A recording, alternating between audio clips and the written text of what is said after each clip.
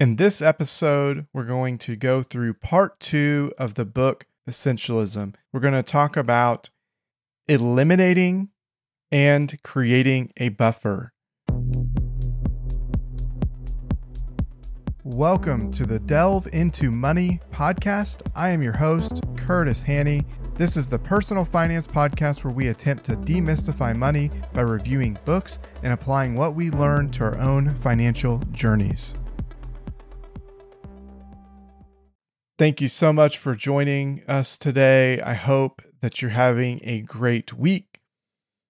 Today we're talking about the book Essentialism. If you did not listen to part 1, I would encourage you to go listen to that part 1 first. We talk about what is essentialism. We're not going to dive into that again.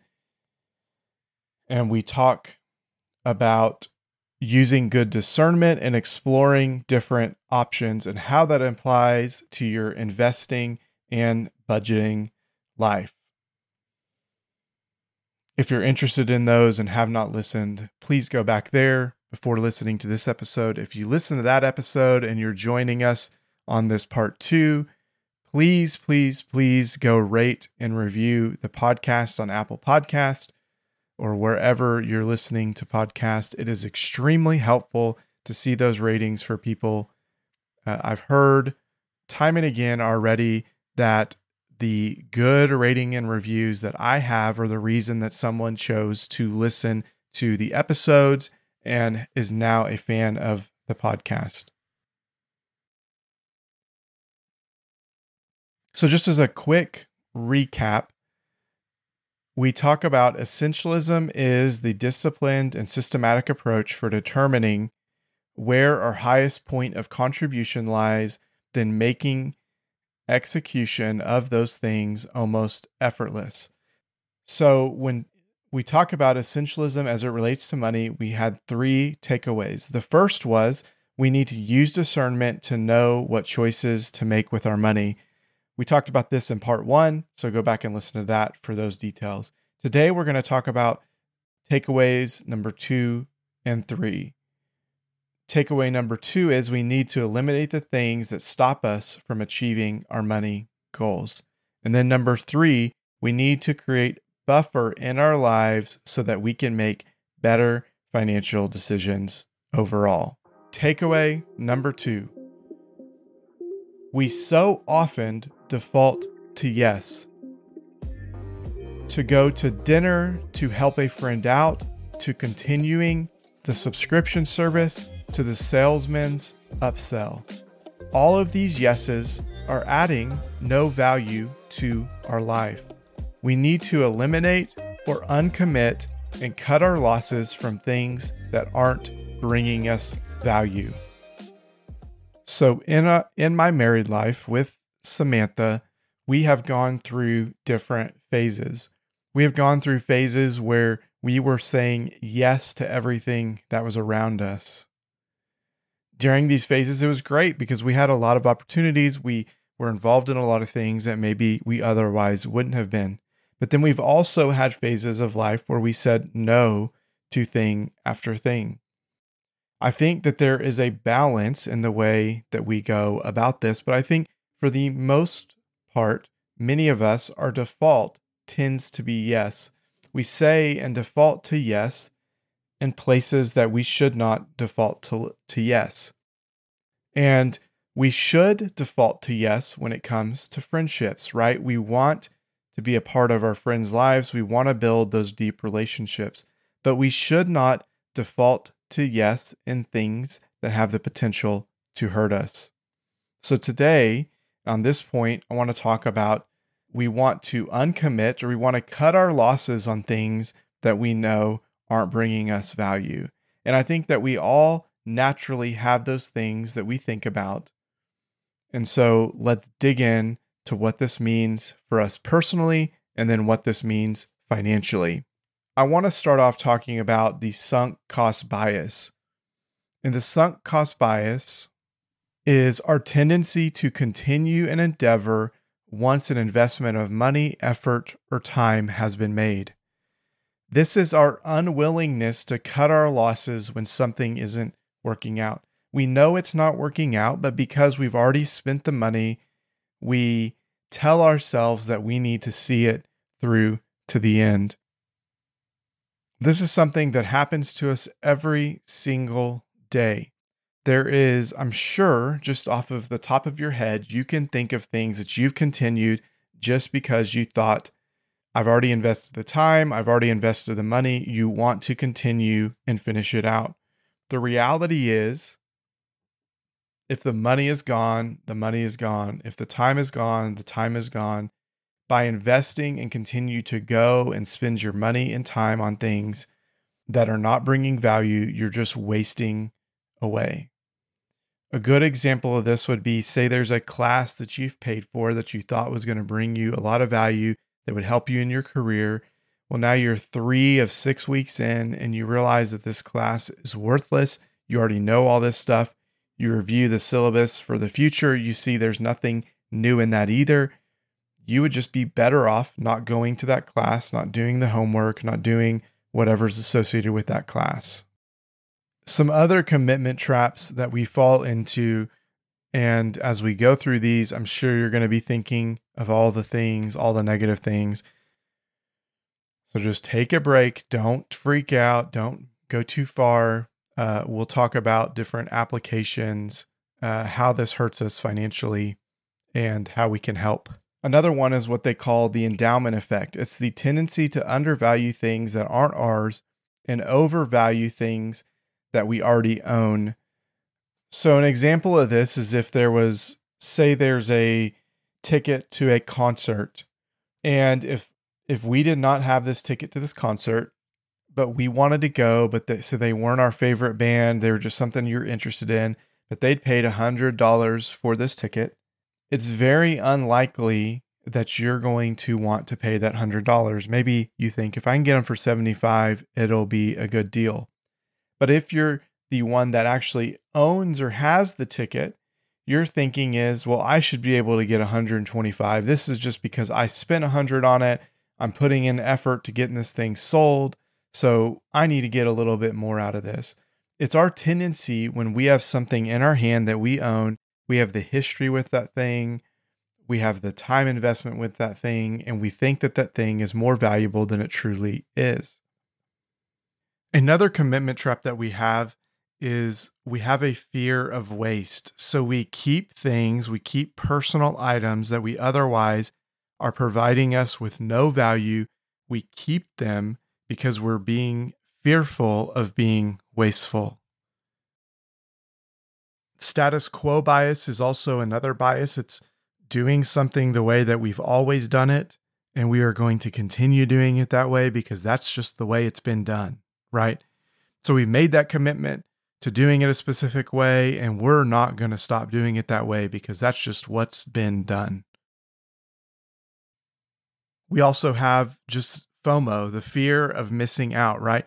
When we are worried about missing something that might provide value, that can sometimes lead to us getting involved or doing things that we otherwise would not have because we have that FOMO. Financial applications to this specific uncommitment. It's easy to fear making the wrong financial decisions. We need to get over that fear. We need to acknowledge that fear. When it comes to uncommitting from something, if we have a budget system that is not working, we need to be willing to start over. We need to be willing to cut our losses in whatever we're doing and find a better way. This goes back to last week where we need to do some research. We need to figure out what are better options. We need to try a lot of different options, and we need to find the right option. Be willing to cut the losses with the system that's not working, that's too cumbersome, that's too stressful for you and your family. A great place that these biases come into play is when you talk about trading. Now, I talked about last week, I'm not a trader. I'm never going to be a trader. I don't necessarily encourage people to be a trader, but they show all the time that in trading, people will be worried about say, a gain. Maybe they're worried that something is going to pull back, that they've made money, so they'll cut their winners short and they'll let their losses run because they don't want to take the loss that they have. Where what you should actually do is the exact opposite. We should let our winners continue to run, and we should cut any losses that we have. And the biggest pitfall is people struggle with this, and this is why we cannot typically win when we're trading. Another financial application of this is especially when it comes to our money, we have all of these biases that are inherent in us.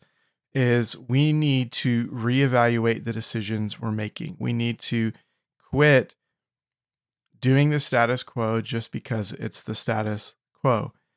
A good way to do this is to keep a decision journal. A decision journal is going to help you record the decision you're making so that when you get 6 months, a year down the road, you can look and see, was that decision good? You can look at your reasons for the decision. You can look at your assumption. And did all those things come out to play like you thought they did? Sometimes your assumptions are wrong, and you can learn from those wrong assumptions. Other times you made the right assumptions, but the outcome is different or the outcome is the same. All of these things help us learn how to make better decisions in the future. So decision journals are a great way to make better financial decisions. This is especially important if you're trading, if you're getting in and out of stocks.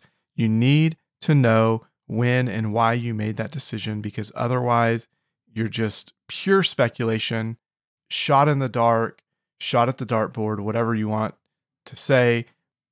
So some questions that you can ask yourself in this scenario. It says, what can you get rid of that you've held on to because of the endowment effect? What is not bringing you value right now that you've held on to, that you've overvalued in the past? Because if it's not bringing you value and it's taking up space, it's just a waste. So let's get rid of those things that you've held on to because of endowment effect. Question number 2, what are you doing because you've always done it that way? We need to reevaluate those things, confirm they're still ideal, confirm that they're still the way to go. Third question, what legacy budget expenses are you holding on to? Are there things in your budget that you just continue to pay for that are the recurring charges just because you've paid for them in the past? Are you using the service? Is it bringing you value today? If it's bringing you value, great. I don't have any problem with you holding on to something that's bringing you value. But if you have a Netflix subscription and you've not watched it in 6 months, it's about time you cancel that subscription. So then the fourth question I want to ask, what is more wasteful, holding on to clutter or cleaning to reset your consumption patterns? Sometimes we hold on to things that are not useful because we're worried that we're going to waste in the future. We're worried about the waste that we've created.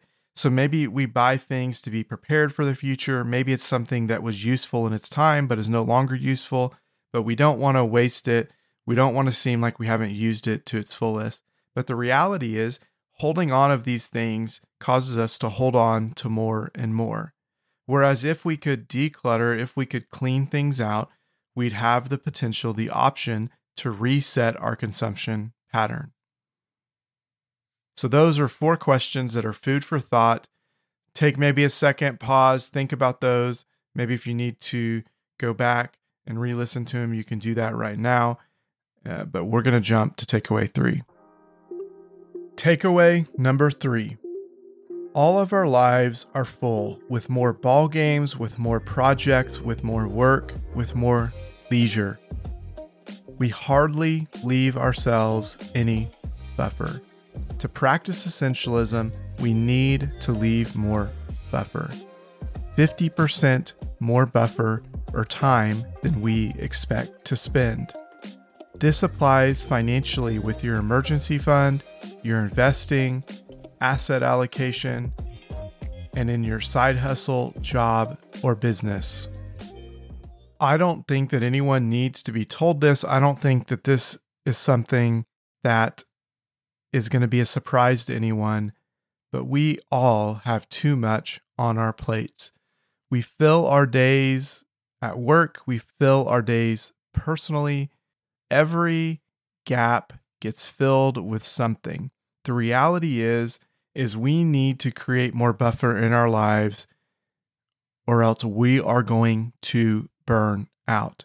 So one of the principles of essentialism is that we need to estimate 50% more time than expected and create that buffer for ourselves.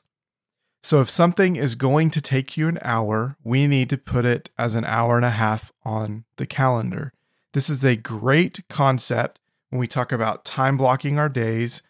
I personally try and time block my calendar. I will put the tasks that I have for that day on my calendar so that if something comes up, I can look at that. If I'm trying to schedule a meeting, I can see, oh, well, if I take this hour meeting today, I'm going to have to move this specific task to another time later in the day, tomorrow, next week. You can see the practical application of how it's actually going to affect the tasks you're trying to complete. And a great practice in this is if you think a task is going to take an hour, put it for an hour and 30. Sometimes things will take less, but the majority of time, things take longer than you think. This is also great because it helps you see what is actually taking your time, what's taking longer. This principle of estimating 50% more time or 50% more money is great for a real estate or renovation project. We, with my parents, had done a flip house and we did a renovation of our own house. And I guarantee you that 50% estimate of more time was not even enough. We should have doubled or tripled the time that we thought it was going to take. Money-wise, we did pretty well on money, but you want to build the buffer. You don't want to go into one of those projects thinking that I'm going to spend $10,000 and buy something based off that assumption and then come out spending 20. We want to estimate at 10, bump up our estimate to 15, and if the numbers still work at 15 or work at 20, we go ahead. You want to build that buffer in, because if you don't build that buffer in, you're going to take losses and you're going to potentially hurt yourself financially. So 5 questions that we can ask that are talking about buffer that we can ask. It says, what risks do you face on this project? Question number 2, what is the worst case scenario? Question number 3, what would the social effects of this be? Question number 4, what would the financial impact be?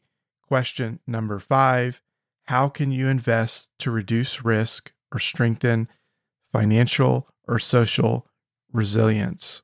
These 5 questions are great questions to ask that will help us build the proper buffer into a project. What risks do you face? That first question. By acknowledging the risks, you can plan for those risks. You can create the additional time or money that's needed to cover for those risks. What is the worst case scenario? By thinking through the worst case scenario, while it might not come true, you at least know what your exposure is on a specific project, on a specific idea, even personal things you can do that with. What were the social effects? This is, a little bit different type question, but absolutely still valuable. Number 4, what is the financial impact going to be? We want to get as detailed as possible for what's reasonable in the situation. And then number 5, how can we invest to reduce risk or strengthen financial or social resilience? So when it comes to, say, a real estate project, if there's ways that we can reduce risk, if we can pay a tiny bit more to get a tighter timeline, that may be worth it in the long run. So we want to think through those scenarios and what that looks like. Another piece of creating buffer is we want to celebrate our wins. We want to celebrate the small wins. A quote from this part of the book, it says, "The way of the non-essentialist is to go big on everything, to try and do it all, have it all, fix it all. The non-essentialist operates under the false logic that the more he strives, the more he will achieve. But the reality is, the more we reach for the stars, the harder it is to get ourselves off the ground. I am a fan of big goals, but with those big goals, we need to create small actions, small consistent actions, and we need to celebrate that progress. We talk about this in the Tiny Habits episode. I will link to that in the show notes, but we need to celebrate those small wins to keep us excited, to keep us moving forward. One thing that he talked about, and this is really the reason I wanted to mention this, is he talks about focus on the minimum viable progress. So an example that was given is when you have a presentation that you know is 6 weeks out, but say it's already been scheduled, spend 10 minutes preparing the minimum viable PowerPoint so that if stuff comes up between now and the time of the event, that you already have something to start off of and you're not starting from scratch. It assures that no matter what happens, you're already prepared for the meeting for the day. You can apply this to a lot of different things. It's just that idea of getting started on something early. It also is visually rewarding to see that progress, to see that success. So let's talk about the financial application of this concept of creating buffer.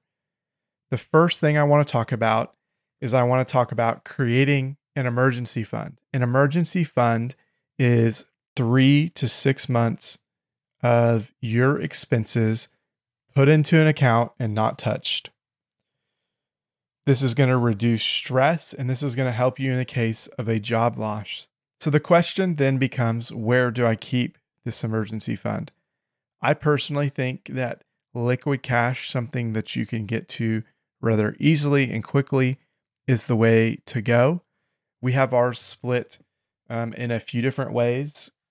We have liquid cash in a high yield savings account, which is a little bit embarrassing to call it high yield, but we have an account with M1 Finance right now that is 1% interest.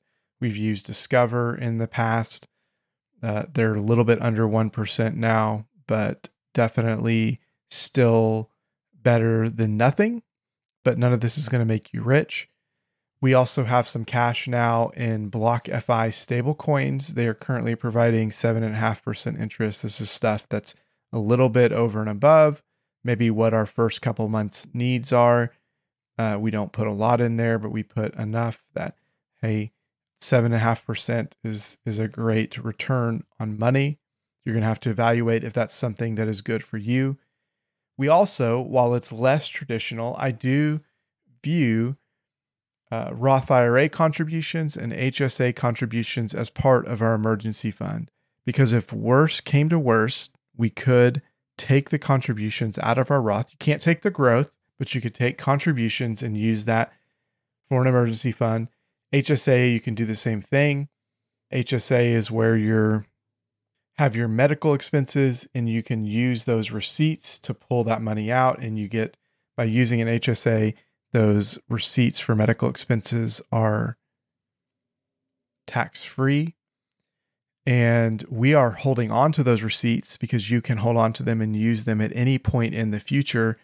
But if worse came to worse, we could use those receipts. But our hope is that by investing the maximum into the HSA, not pulling those receipts, we're allowing that money to compound. And then 30 years down the road, 20 years down the road, we can start using those receipts to be money to live off of because we've had those expenses. We've just not pulled the money out. And then you also see some people, we don't do this and I don't recommend this, but some people will have HELOCs or other loans against their portfolio that they use as an emergency fund. I personally, like I said, we do 3 to 6 months between the liquid cash and the stable coins. And then I just view the Roth IRA contributions and HSA as an over and above benefit that's potentially there to help. So another budgeting concept that we've used and that I think is good for a lot of different people is we create a buffer account in our budget. We don't have anything that we monthly use that account for, but by funding that account, say $100 a month, this allows for things that you were unaware of or did not remember being expenses that don't fit into other areas of your budget. This buffer account is great to help you not have to dip into an emergency fund. We use YNAB, which again, I can provide a link to YNAB in the show notes, but we use YNAB. You can get, I think, additional month free if you go through my affiliate link. So I will provide that. But YNAB is also great because you can build buffers into different accounts, and then it makes you physically have to move the money from one to another. And it provides this visual confirmation of you taking over funds from one place and moving them to another. That's kind of the third thing is we will sometimes, like if we have accounts with, say, for example, gas. Well, we were budgeting a certain amount, say $300 a month for gas when gas was $3 a gallon. But as gas went down and was less expensive, we kept funding that same amount because we knew eventually gas could get back to that high level. So we have overfunded our gas account. So now we have 2 months, maybe even 3 months of gas in that account. And we're okay with that. We just keep funding it to the same level. But what that means is if we have a expense that is for our car, like when I was recently in a car accident and we had to get some repairs done, that overage, that overfunding of that gas account allowed us to use some of those funds as well as funds saved in our car repair maintenance, our car maintenance account. We used a combination of those two to pay for that car repair. So those are three different things to think about in budgeting. We want to have an emergency fund. We want to potentially create a buffer account in our budget. And then we want to allow for overfunding in some accounts if there's some future potential spending down the road. So the other buffer concept where we want to create buffer in our financial lives is we want to talk about investing. I've not done an episode on this, but Morgan Housel's Psychology of Money book is a great book, and it is a book that everyone should read. So I would go get that now if I were you. I will put a link in the show notes. But in that book, he talks about understanding risk, and he talks about how we in general do not understand the risks that we're taking on. It's extremely hard to grasp all the risks that are out there and all the risks that we're taking on. So when this comes to investing, we need to understand our asset allocations. There are a lot of different theories out there. There would be a 60-40 stock bond split type allocation, and that was kind of the way people were pushed into that. But with bonds being so low in the last 20 plus years, there have been a lot of people that have gone towards more stocks in their portfolio than bonds, some even going far as doing 100% stocks, 0% bonds. There are a few ways to think about asset allocations, and preface this first by saying asset allocation is going to depend on your time in the market. So if you are 20 years old, you've potentially got 45 years before you need the money. But if you are 60 years old, you're going to need the money in 5 years. So your allocation is going to be different. If you're the young person, you can overcome any ups and downs in the stock market. But if you're the older person, you're going to need more bonds so that you have less risk, less exposure to the overall up and downs of the market.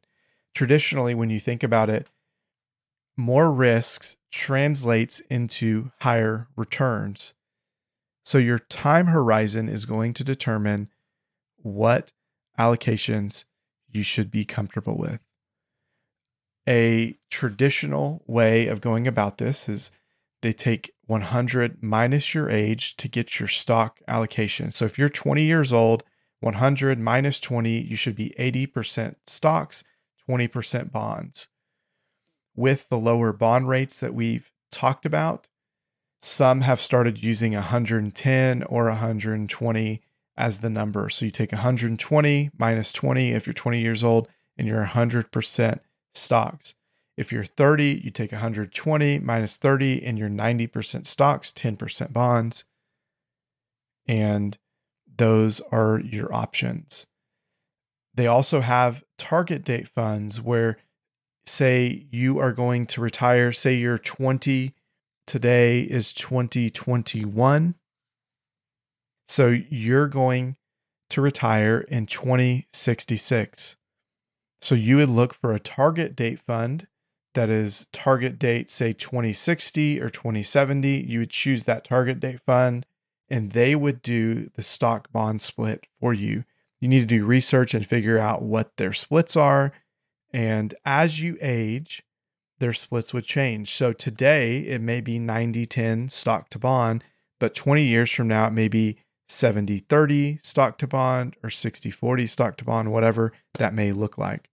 So those are great options for people that don't want to have to think about it even in the future, don't want to have to do any work related. But with those, you do have higher fees. So you want to look at those fees, you want to compare them to your other options and determine what's best for you. Talking about different people in the industry, different recommendations that are also popular recommendations. Warren Buffett wrote that after he passes, the trustee of his wife's inheritance has been told to put 90% of her money into stocks and 10% into short-term government bonds. Benjamin Graham, one of the godfathers of investing, said 75% stocks, 25% bonds. So again, there's a lot of opinions out there. Do your research, which we talked about in the first one. Be willing to look at all your options, but then make a decision.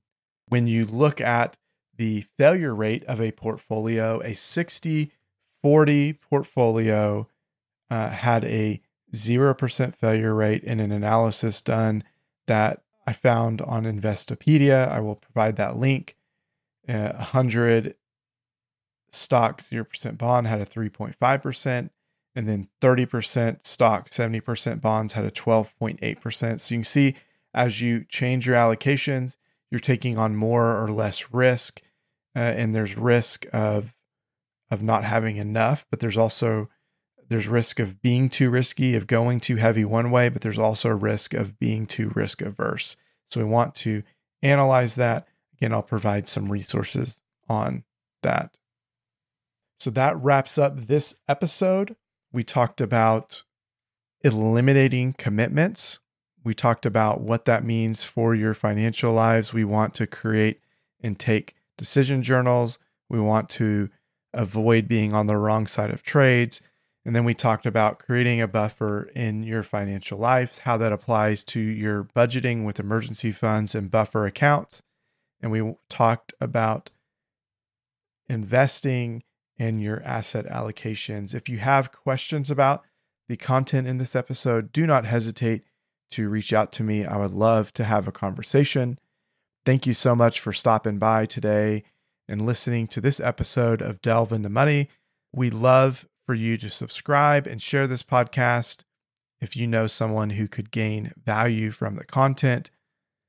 Until next week, remember, healthy financial decisions are intentional financial decisions. Intentional decisions this week lead to a healthy financial future.